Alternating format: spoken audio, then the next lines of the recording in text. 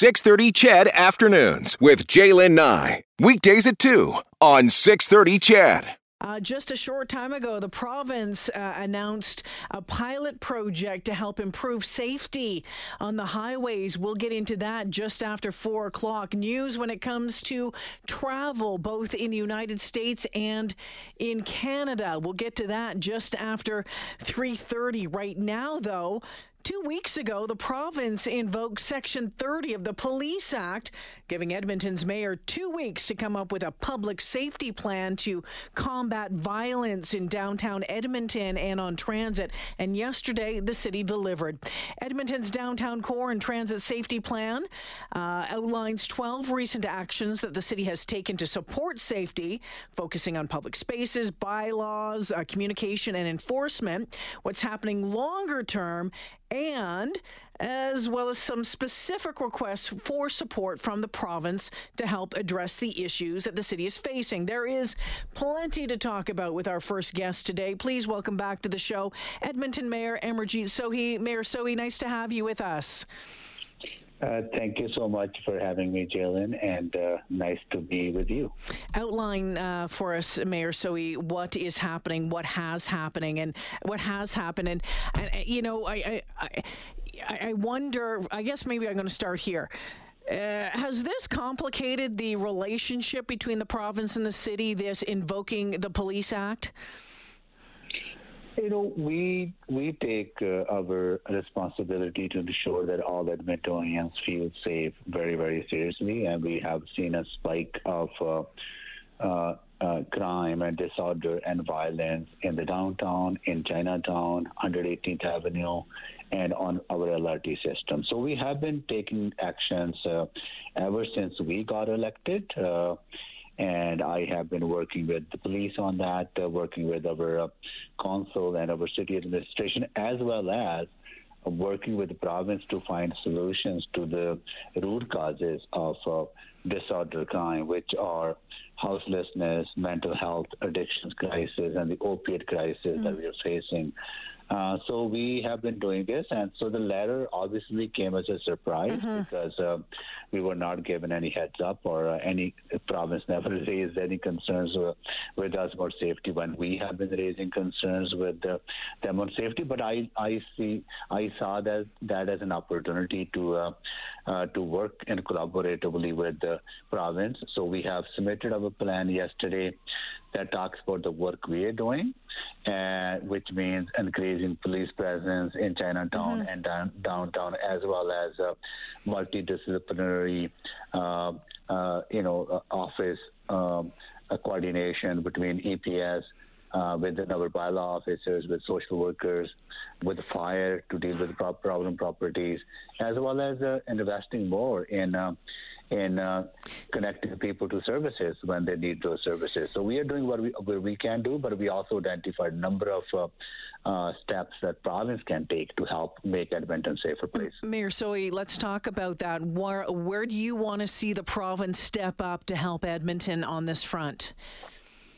Well, first of all, we have just learned today that the person who committed the horrendous crime of killing two members of our community, Mr. Tran and Mr. Hong, and caused so much pain to the family and the community, was, as a matter of fact, released from a remand center with conditions, then dropped off in our community unsupervised by the RCMP, and then came into contact with Edmonton Police Service and left alone on Edmonton Street. And a few days later, he killed two of our members. So one thing that we have requesting from the province, that there gotta be a plan in place when offenders are released from correctional facilities, that there gotta be integration plan in place, that if they don't have a place to go to, they should not be released from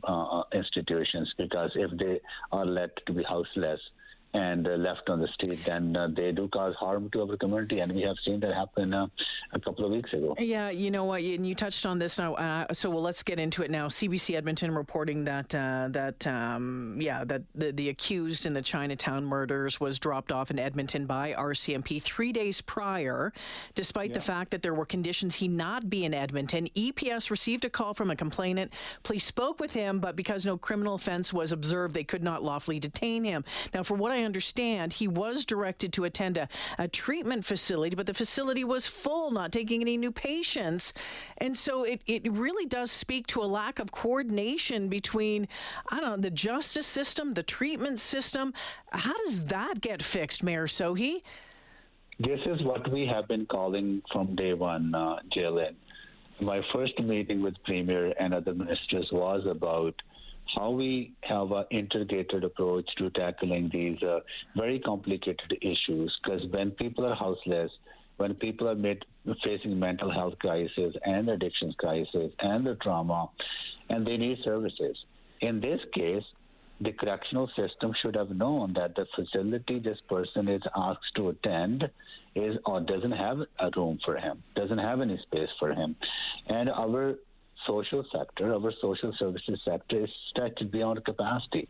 Edmonton has become a hub for people being dropped off or brought into our community who have no access to services in their own communities, and then they rely on our services in the city, and our capacity to deliver those services absolutely is overstretched.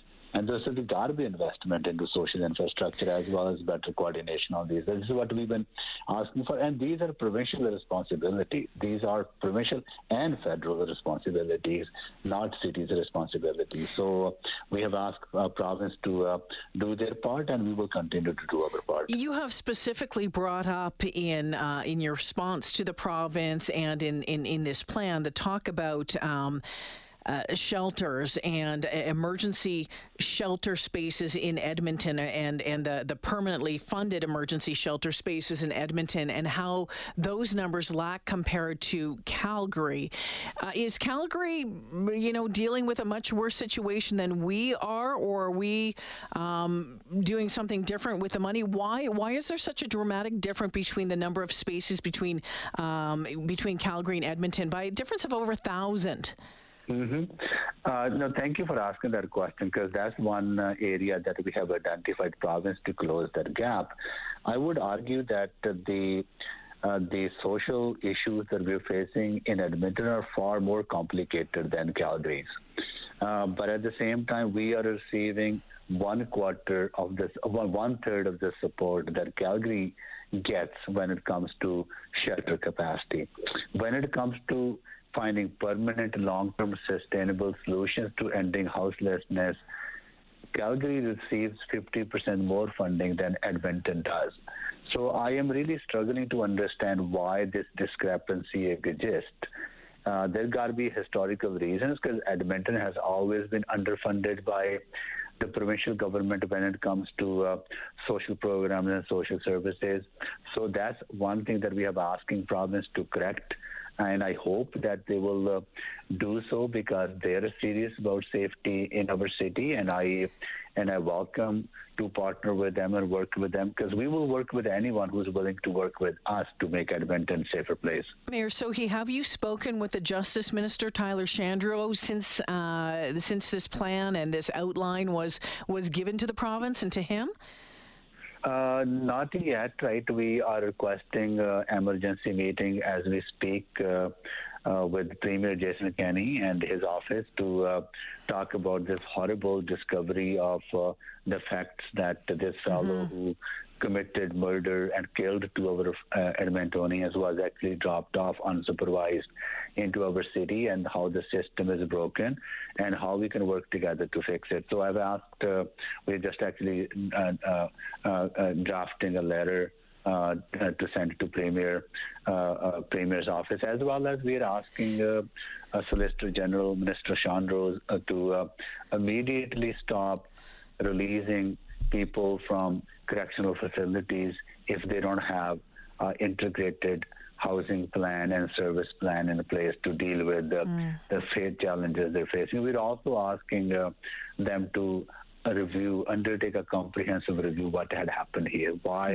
where the system broke down. And we are also calling on our police commission to investigate this situation. Because one thing that I have heard over and over from community leaders, particularly in the Chinatown, Jalen, engaging with them over the last 6 months, or particularly over the last 3 weeks, often people who need services get dropped off where social agencies are, and they're dropped off unsupervised, and there's no accountability built into it, right? So there's no connection. They don't, when they should be actually connected to service, just dropping them off outside, whether daytime or nighttime, whenever that might be, or wherever they are coming from, is absolutely causing so much disorder and crime in our city. Before I let you go, and I'm going to take a big curve here. We'll leave this one behind. There's still a lot to talk about here, and there's a lot that we're going to be following in the days, the weeks, the months that come as the city continues to work on this plan, as hopefully the province steps up as well, and we can figure out how to bridge these gaps that we've seen, laid pretty bare for us all. Mayor Sohi, on a totally different topic, I know there's been a lot of talk about the FIFA World Cup. There's word that Edmonton won't be getting named as a host city. Your reaction to that?